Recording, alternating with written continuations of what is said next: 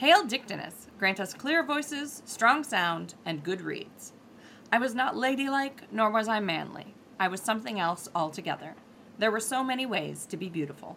Welcome to Storytelling Gender Bending, the 192nd episode of Three Pagans and a Cat. Our opening today is courtesy of author Michael Cunningham. You may call me Ode. Merry meet. My name is Gwyn. I'm Ode's mother, and I'm very excited about storytelling. I always love the storytelling episodes. They're so much fun, and this was fun to research, to look for. Housekeeping. Do we have any housekeeping we need to do? Actually, we do. I will be at Arts and Craft. Right. For they're having an anniversary sale. I'm not exactly sure what the celebration is about. It's just celebratory. It's just celebratory, and I and several other people will be reading tarot or doing divination. I think there's going to be some vendors. It should be fun. So it's from noon to 5, Saturday, June 24th. Anything else? No, that's it. In that case, we are house-kept and house-swept. Hooray. Let's start with one of Mom's stories. Okay. The first one isn't really so much a story. It is the telling of a famous pharaoh. They were discovered not until the 19th century. Evidence of their reign was not discovered until the 19th century, but they were the 6th pharaoh of the 18th dynasty from 1479 to 1458 BC. Their name was Hatshepsut. They began life as a woman who was married to Thutmose II.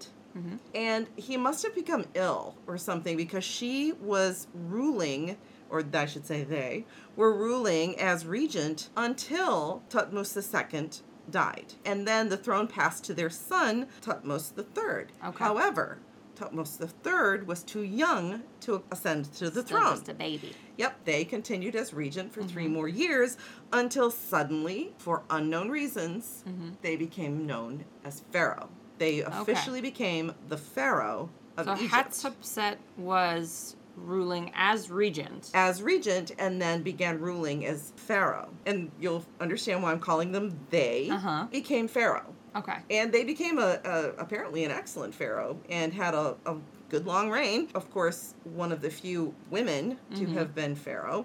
But the reason I say they is because even though no one knows why they officially took the throne, almost immediately when they took the throne, they were depicted in male regalia, while still retaining the feminine pronouns within the name. Interesting. Exactly. That's why I'm referring to them, even though in all the books and everything, it's her and he. Because that was the language that was being used at the time was feminine language. Exactly. But masculine presentation. And so apparently for the entirety of their reign, once they became pharaoh, they were depicted as both male and female in regalia and in name. Non-binary pharaoh, y'all. Yep, and you can find their statuary. They are both male and female. Spell the name so people can look this up. Hatshepsut, Hatshepsut, and nobody really knew about them until the 19th century when evidence. And it sounds like it's still kind of mysterious. It's still kind exactly of mysterious. How this reign came about. Yeah, no one knows why they officially became pharaoh. And apparently they always depicted them in this way. Once they became pharaoh. The masculine, feminine visuals of both. The feminine pronouns. And apparently that was pretty well accepted within Egyptian society. That's really neat. They were a real person, and there's not a mythology about them. I thought that was kind of neat. Oh, no. Raina Gray says, at least until her shitty stepson took over and was seemingly convinced to deface all of their monuments. That may be why they were not recognized until the 19th century. Yeah, that may be. I still think it is amazing that they ruled for as long as they did. Yeah. From 1479 to 1458. That's very cool. So my first story is going to be about Krishna and Mohini. So this is a little complicated because Hindu mythology is very complex and layered, and sometimes there are a lot of regional variations I'm discovering. Vishnu is a very important deity in the Hindu religion. Vishnu has various avatars, and 2 of Vishnu's avatars are Krishna and Mohini. There are many other avatars, but Mohini is the only female avatar of Vishnu. Krishna is one of Vishnu's most popular avatars, is known as a really compassionate avatar, really associated with love and gentleness and all these kinds of things. So in a southern Indian folk tale, there is the story of Aravan. And Aravan was participating in this battle, this 18-day war, and was selected to be a sacrifice to secure Kali's favor in the battle. Oh, that's important. So a very important role in this war. And Aravan agreed to be the sacrifice to secure this victory for his father and uncles. But Krishna was present at the time and was sort of negotiating all of this. And so Aravan asked Krishna for 3 boons. And the 3 boons that he wanted were he wanted to die gloriously in battle, he wanted to witness the full extent of the war, and he wanted to be married before he died, because in the Hindu tradition, you get 2 different funerary rites. So bachelors who die unmarried are buried, and married men who die are cremated. Right. And they get different funeral rites. And he wanted the married man's funeral rites, so he wanted to be married before he died. Krishna was like, all right, I can make this happen. Step 1, I will make one specific person on the opposite side of the battle super strong enough to defeat you in battle, even though you're like an incredibly strong dude yourself. Like, you're an incredibly powerful warrior. It's going to be hard to arrange for you to die gloriously in battle instead of ignominiously in some way. So I'll just like bless some other guy on the battlefield, and we'll arrange for you 2 to meet in the middle, and he can kill you so that you die gloriously. And then I'll take all my power back from that dude. Okay. So that he doesn't like upset the battle. Right. This seems like a dodgy proposition. Yes. Well, he's being sacrificed anyway, so he's being sacrificed for the battle. So that's true. So I guess he wants it done his way. Anyway, exactly. So Krishna's like, all right, so we'll arrange for you to die gloriously in battle. To ensure that you see the whole battle, what we'll do is we'll cut your head off and we'll stick it on a pole after you die, and then animate it, and you'll be able to watch the battle through the eyes of your own severed head until all the way to the end, so that you can see that your side wins. Creepy, right? But effective, right? It gets the job done, and Aravan is accepting these conditions. Okay. And then Krishna goes around and asks all the eligible maidens in the area, like, who's gonna marry this guy? He will be dying the next day. There's a reason why someone might not want to marry him. There are a number of reasons. So none of the ladies in the area are willing to do it. They don't want to marry this guy for one day and then have to be in mourning. But Krishna has promised this guy, yeah, I will ensure that you're married before you die. And it's a condition of the sacrifice. If Krishna can't arrange this, Aravan will not be the sacrifice to ensure the victory in this upcoming battle. So Krishna's like, okay. Gotta be creative. I'm gonna have to be creative on this one. So Krishna transforms into Mohini, who is one of Vishnu's other avatars, and becomes Krishna Mohini, rather than just like regular Mohini, who is just another avatar of Vishnu, who is known as Mohini the Enchantress. Ooh. She's this femme fatale avatar who, like, in another story, Mohini seduces Shiva, who is like the ultimate celibate and has gained like ultra strong powers from celibacy. So she seduces Shiva to depower him. Like, so we're talking, this would be a major win. Yes. For this dude who's being sacrificed. Yes. Aravan is marrying way up. Okay. So Krishna Mohini marries Aravan, and they have one night to be husband and wife. Okay. And then Aravan goes out into the battle and is sacrificed and dying gloriously. dies gloriously, and then watches the rest of the battle from his severed head. So weird. And so after the battle, his remains are gathered at the conclusion of the war, when he's witnessed the glorious victory that his sacrifice secured. His remains are gathered, and Krishna Mohini ensures that he is cremated properly and goes into like full bore mourning. Okay. Breaking the bangles and tearing the hair and the wailing and the gnashing of teeth, and spends the next month doing it proper. Yeah, spends the next month in mourning sari, in white sari, before transforming back into Krishna and going about his usual business. Aw, that's pretty cool. So like fully embraces the marriage and the mourning of Aravan.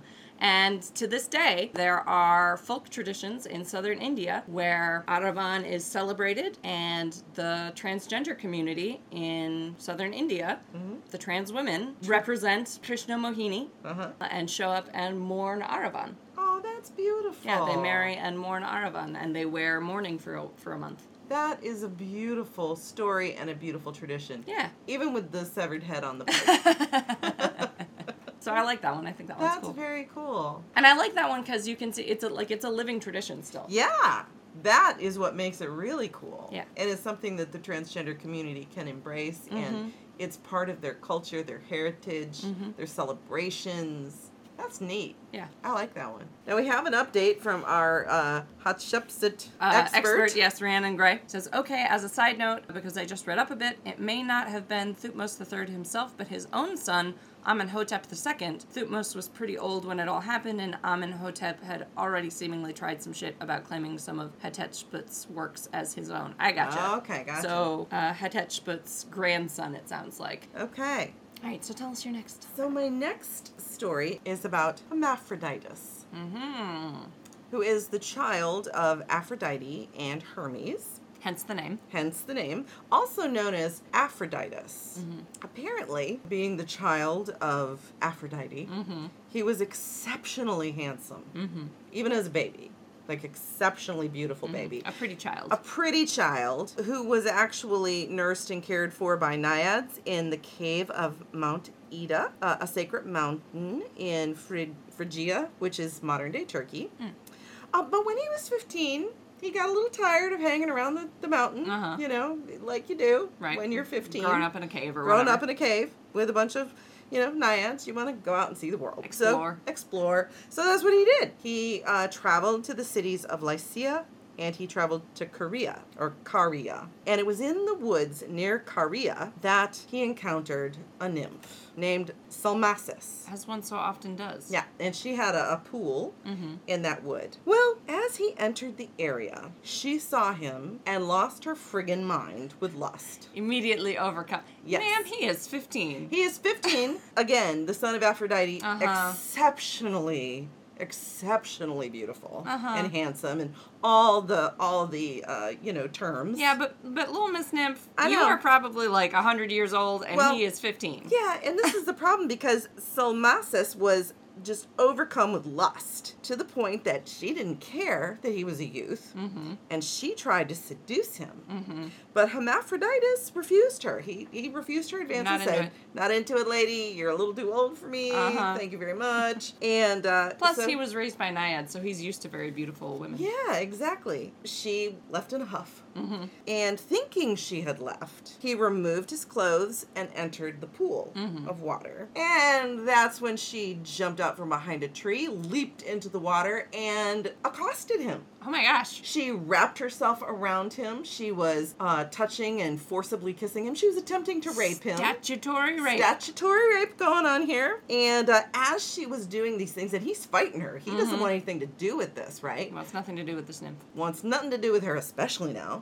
Yeah. But Rude. as she's doing this, she's crying out to the gods as she's wrapped around him, asking them to grant her desire that they never be parted. Well, apparently, one deity was listening. Probably not Aphrodite or Hermes. Yeah. And decided that the best way to grant this wish was to combine their two bodies, fuse them into one. And so they became one being of two genders. And then apparently Hermaphroditus prayed that anyone who entered the pool would be thus transformed likewise. But this was what I thought was interesting, is that apparently Hermaphroditus became known as a marriage deity, a wedding deity, and was also seen as pictured as a androgynous, beautiful figure that had both male and female attributes. Very interesting. And they would, I guess that was, you know, because in the union of marriage, it's supposed to be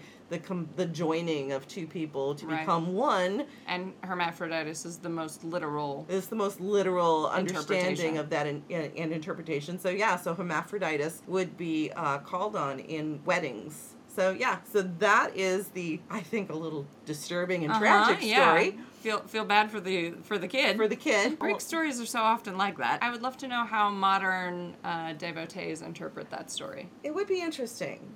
If we have any Hellenics in the audience, get on the Discord Yeah. and let us know Now- how you interpret that story in the modern day. And to be fair, that I believe is Ovid's telling of Hermaphroditus. Hermaphroditus's transformation. But there are a couple of other myths. There was one myth, I think, that says he was born with both genders.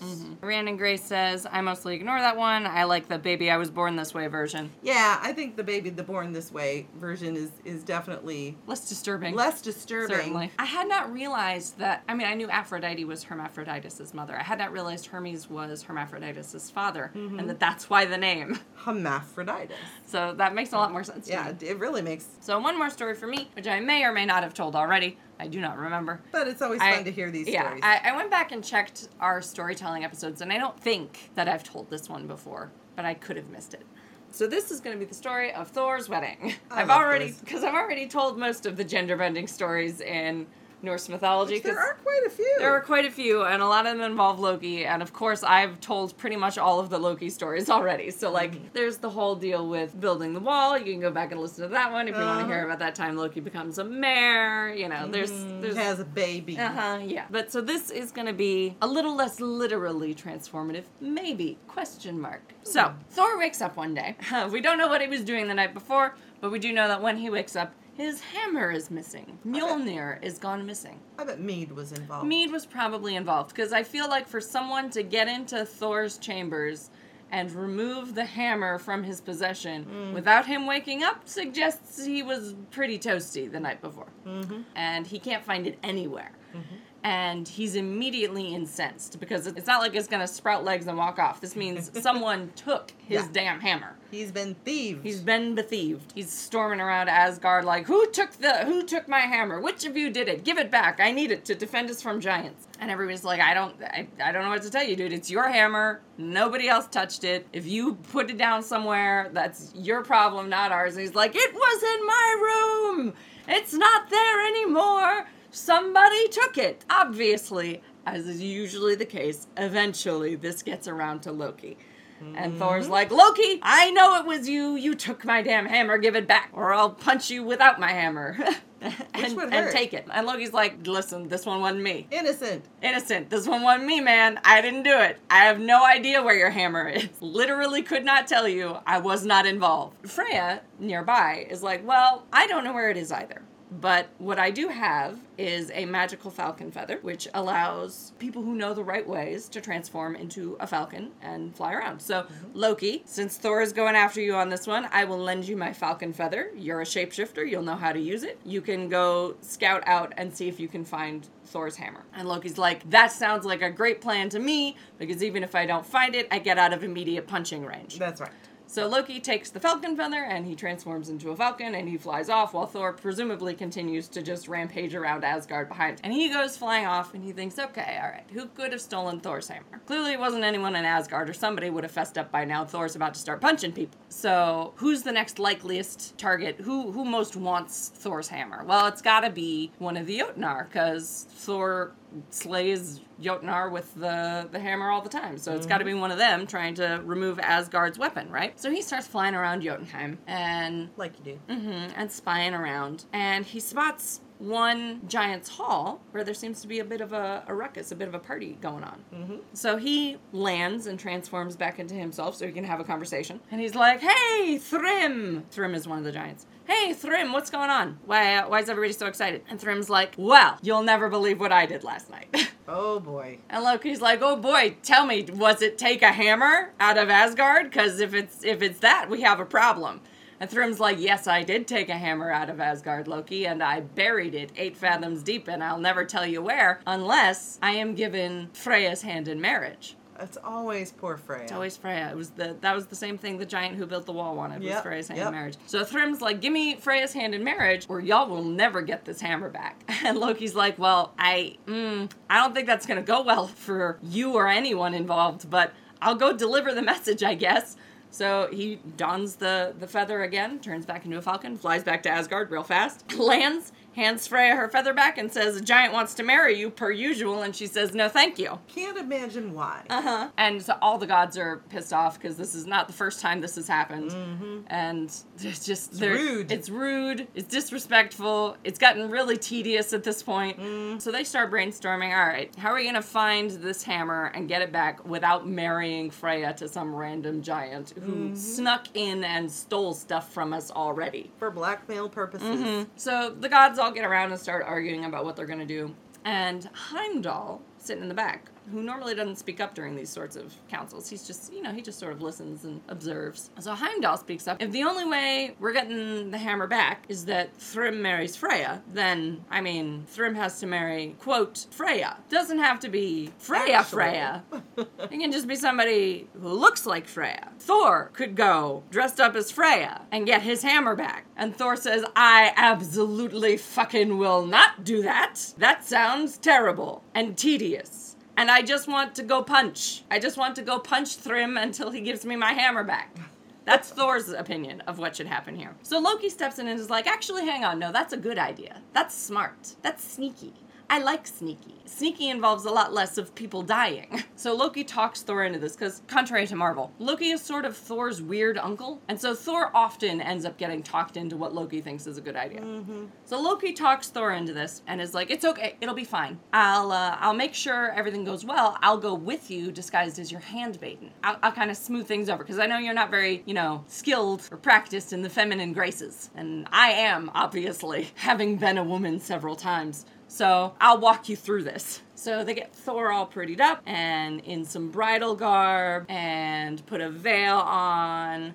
And Loki does the same thing, but probably honestly just straight up shapeshifts into a woman because he knows how to do that easily. So why would he not? So really sell it. Exactly. And they get in Thor's chariot, drawn by his goats, and they ride out to Jotunheim. And they arrive, and Thrym is like, why are you in Thor's carriage? And Thor's like, grumble, grumble, because it's my fucking carriage. And Loki's like, it was lent to us to make the journey easier. And Thrym's like, okay, all right, I guess that's legit. Freya's a delicate lady. She, that's fair. So he ushers them in and is like, all right, time for the feast, the marriage feast, because obviously he's won. And Thor immediately, he's not in a good mood.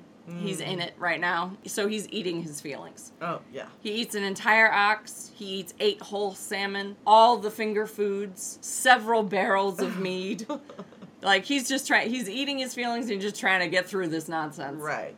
If the giant's gonna feed him, sure, he'll eat the giant's food. And Thrym is watching this I have never seen a woman with such a compelling appetite. And Loki's like, no, you don't understand. As soon as Freya heard that you desired her hand in marriage, she was so lovesick with desire for you that she hasn't eaten for the entire week it took us to get here. So she's just famished. That's all it is. You're being a wonderful provider for Freya. She's very impressed.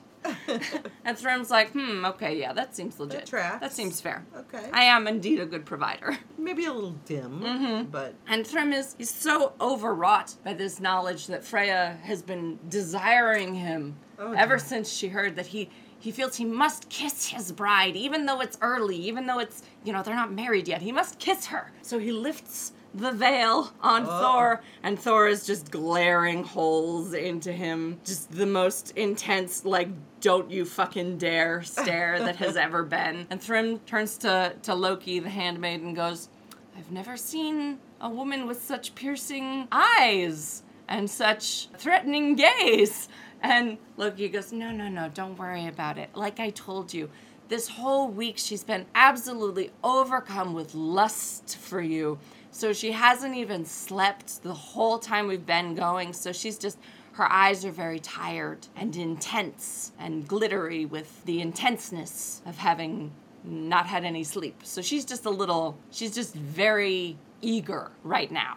Okay. And Thrym goes, that seems fair. and lays a kiss on Thor and goes, all right, let's do the ceremony. Oh my goodness. And so they go through and Thor is just simmering with rage this entire time. And so they go through and the ceremony begins. They go through the whole process and they get married, and to hallow the marriage, as is tradition, they bring out the hammer and lay it in Thor's lap, because traditionally to hallow a union, hallow it with the hammer. You lay the hammer in the bride's lap. So they, perfection. Yep, so they lay the hammer in Thor's lap, and Loki takes one look at Thor, looking down at the hammer in his own lap, and steps away from the wedding party.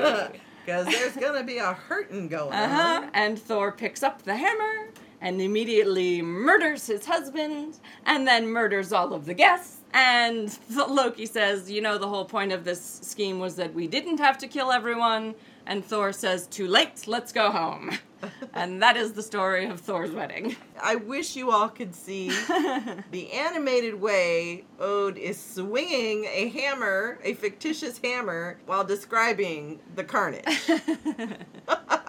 I mean, remember that Thor is doing this in a wedding dress. You know, it makes me wonder if maybe there was a little gender change going on, because the only thing the giant complained about was the eyes. This is why I say, like, there's some dispute, because, like, Thor in his normal guise would have, like, a full beard and, like, be very masculine. Unless this giant thinks, you know, that Freya has a beard. Maybe, who knows? So either the giant is very willing has very broad definitions of what Freya might look like, or Loki did a little magic on Thor as well. Unclear.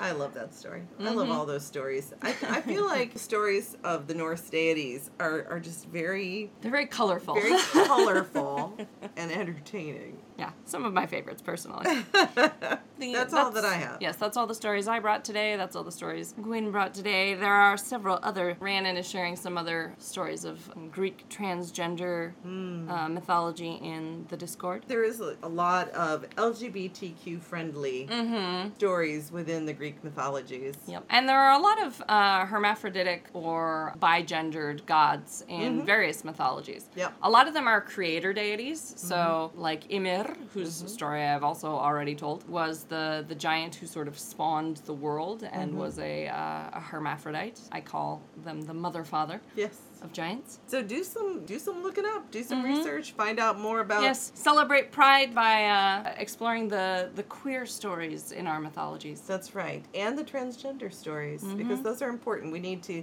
lift up our transgender community. Especially in current days. In current days, and we need to support and share these mythologies. And try to help people understand that this is not anything that hasn't been around. Right. It's not 21st century shit. It's not a millennial invention. It's not a millennial invention. This has been around for thousands and thousands of years with humanity. Rhiannon says, short episode this time. That's true. But sometimes the storytelling ones are. Yeah. And we don't have any commercials to share this Yeah, week, exactly. so. That's the thing. No commercials, so that shortens the episode. So you can find us on Google if you Google the number 3 and the letters PAAC, or the number 3 and the words pagans and a cat. We have a website at 3pagansandacat.com where you can find links to assorted things like our Redbubble, our Patreon, and Gwyn's blog on Patheos Pagan. Come visit me on TikTok. Yes, visit Gwyn on TikTok. She has a lot of fun there. I also have the Instagram that occasionally gets spoofed. Yes. As always, Gwyn will not message you out of the blue, so if someone does, pretending to be her, that's fake. Don't give them any money. Don't give them any money. And let me know so I can report them. We love you. Thank you for listening, for joining us. And we hope you have a wonderful week. Goodbye. Goodbye. Happy Pride. Oh, happy summer solstice. Oh, yes. Yeah. Blessed Litha. Happy summer solstice. Go listen to our previous episodes about that holiday. Which is the day this will go up live. Yep. Tomorrow, the 21st. I completely forgot that. Yep.